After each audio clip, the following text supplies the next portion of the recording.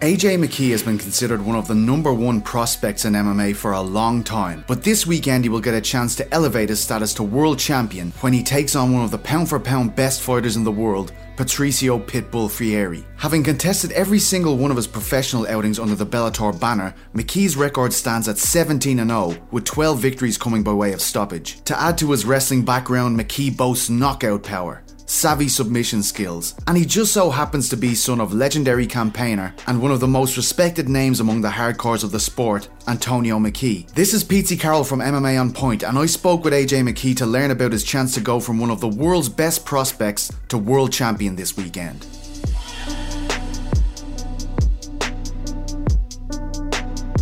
Given his father's status as a veteran campaigner famed for his 7-year unbeaten run, you might think the fight game was something the mercenary was born into. Yet, as he revealed, it was only when his father was forced to acknowledge the fiery spark inside the young AJ that he truly began his quest to be world champion. AJ McKee has been wrestling since he was a child, but following in his father's footsteps in the MMA world didn't become evident until he was a teenager, and it wasn't like he sat down with his father and had a heart-to-heart about it. Word of the young McKee's fighting credibility reached his father before he even got a chance to do that. So we used to just go in the high school bathrooms if we had beef, you know what I mean? It was one female restroom, one male restroom. So we'd get one of the biggest linemen, put the lineman on the door, lock the door, and we'd have at it, you know what I mean? Any beef, we settle it then, settle it there. There were many of these. Although he managed to keep his bathroom brawling career quiet, a more serious incident required his father and uncle to get involved, which eventually led him to MMA. It was a fight that happened in an alleyway. So I was walking from Powell to Poly,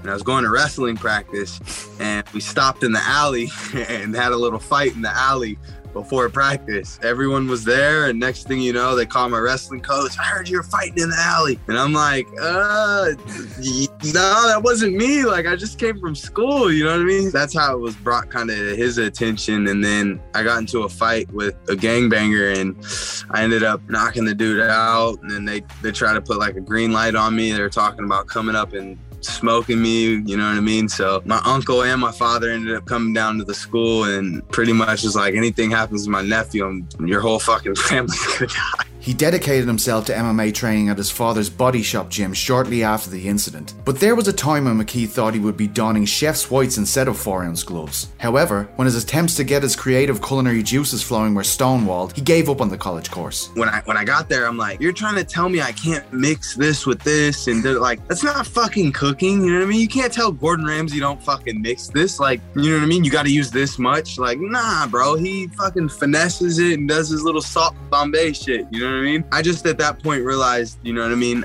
I kind of saw school as like, okay, it shows you structure, you know what I mean? To be punctual, to get up on time, go to work on time. And I'm not that person. Among the vast array of talent working under his father, McKee got a crash course in what way to go about his business, but also was able to see some others fall into traps that he should avoid. I was able to kind of watch everyone else that he coached and mentored and take little bits and pieces from their career and add it to mine. Like, okay, this is what you shouldn't do. This is what you should do. And I got a lot of good, bad examples. From Rampage to Emmanuel Newton to many other guys. So I was able to really just take that and kind of grow from it in a sense. So when it came to like him coaching me, he obviously set the bar 10 times higher for me, just like because he was fighting for $50 at one point in wrestling shoes, you know what I mean? It wasn't about the money. And then him finally realizing and seeing where the sport was headed, he was like, bro, this isn't a game. You know, you got to go in there, give it 110%. I'll be the first person to admit that I was late to board the AJ McKee hype train. My first interactions with the fighter happened in late 2016 when he cornered his teammate Anthony Pretty Boy Taylor against James Gallagher in Dublin. Competing at featherweight at the time, the fans were clamouring for a McKee v Gallagher bout. The tumultuous build-up to the fight gained headlines throughout Ireland, but McKee remained respectful throughout the back and forth. During a conversation I had with Gallagher, I was surprised when the outspoken Irishman gave full credit to McKee, underlying his promise and his belief that the American would be a future world champion. McKee was back on Irish soil a year later. After his original opponent, Jeremy Petley, withdrew from the fight, he was slated for a short-notice main event bout with Ireland's Brian Moore, a crafty veteran who some thought was too much for the young prospect. After Moore commanded the action in the second, McKee blasted into action in the third, showing the true grit of a champion. It is all over! AJ McKee chokes out Brian Moore. Man, what a comeback! After that second round, I was just done, you know. I was cut open. I'm looking at my dad. He's talking. I'm not hearing a word coming out of his mouth. And he's just looking at me like, dude, what are you doing right now? And I got up, you know, and in my head, something clicked. I'm like, dude, fuck it. Kill or be killed. You know what I mean? Third round, go out here, swing as hard as you can, and don't stop until this round's over, or you go out on your shield. And that was the mindset, you know, and I came out and gave it all I had. I dropped him with a nice 1-2.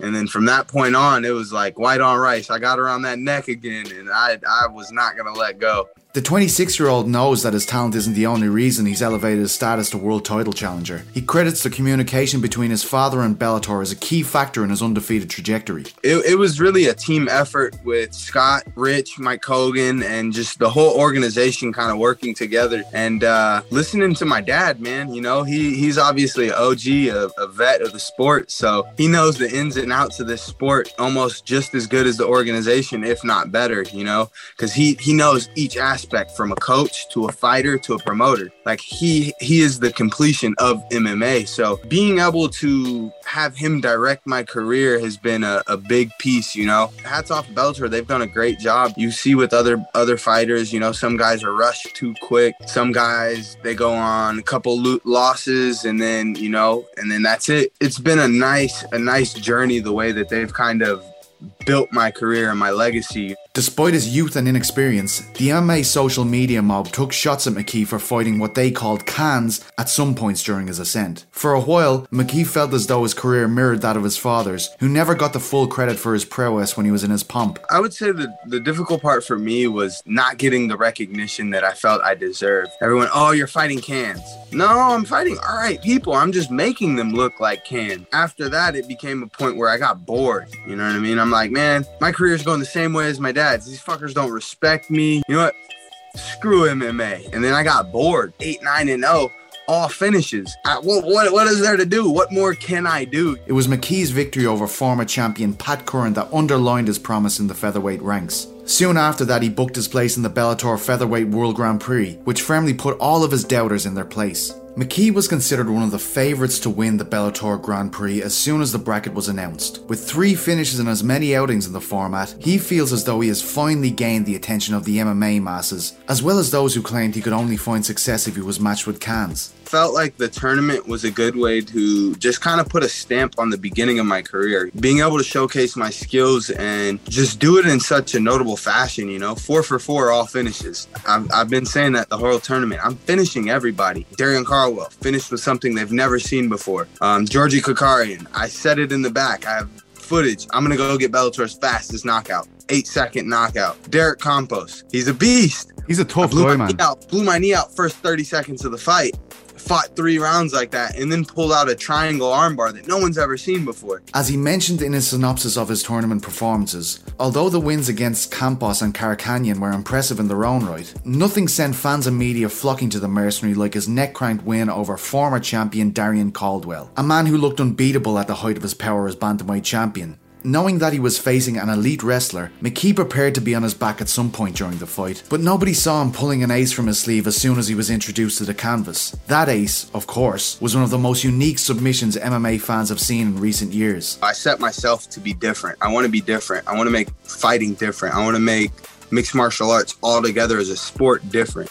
So being able to do things that people have never seen before is it's a big part for me. And I've been doing that move since I was a kid. My dad hates it. You know what I mean? I used to do chin whips as a kid, and then I would switch it to an underhook. So I feel like that fight just took me back to kind of like old childhood memories of wrestling. McKee has already had a fantastic career, but all that lies between him and his destiny of becoming a Bellator world champion and claiming a $1 million prize is one of the greatest fighters of the modern era, double champion Patricio Pitbull. Ever since McKee debuted under the Bellator banner, Patricio Pitbull has been the champion of the division. Early on, the Brazilian failed to acknowledge the promise of McKee, but the American's victories, as well as his own, have put them on a collision course for the July bout in California at Bellator 263. But what does McKee make of Pitbull's refusal to acknowledge him until this point? At first, he was ignoring me because he knew what was to come. And then now it's like he has no choice but to face me. And I feel that fear aspect. And any man that fights with fear is someone to fear. It brings a different survival instinct in. I think at first he didn't think I respected him. So he just ignored me. Oh, you little young kid talking smack. And then now, you know what I mean?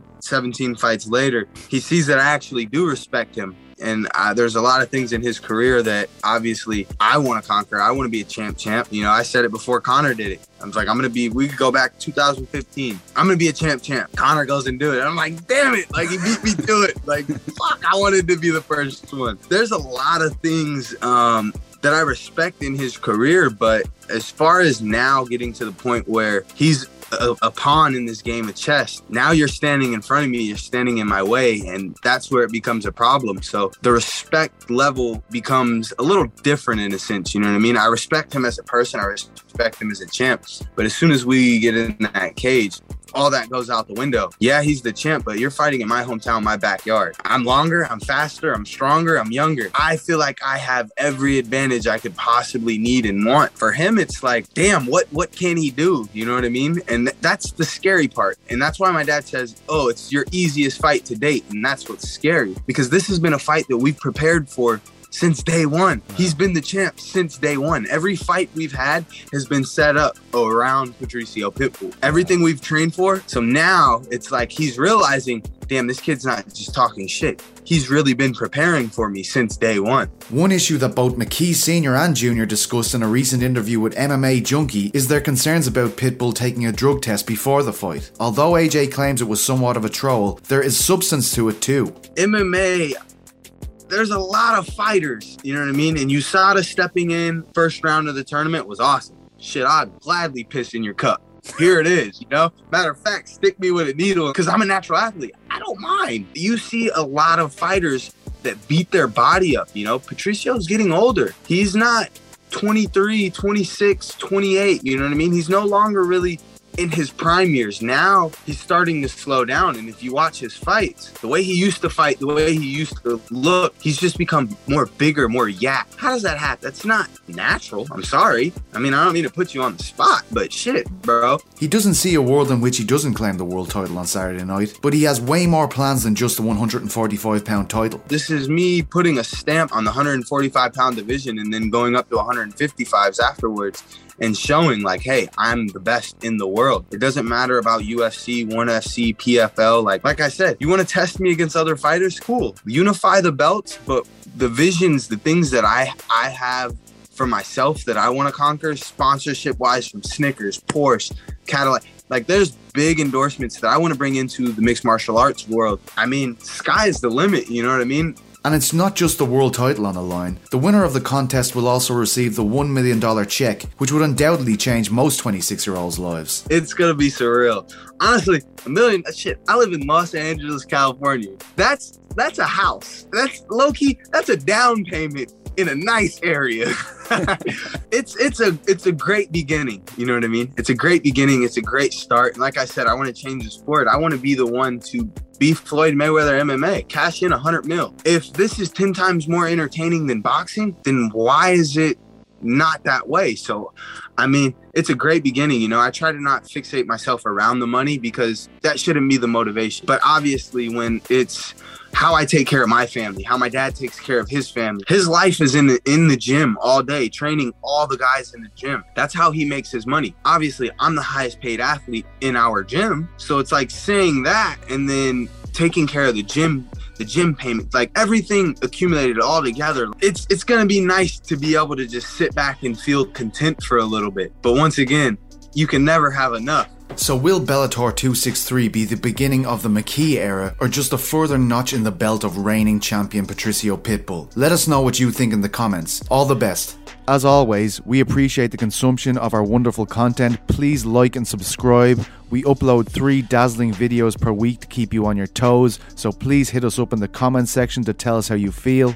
You can also join our Discord channel, the link for which is in the description. I really hoped you enjoyed the video this week. Slán agus Beannacht.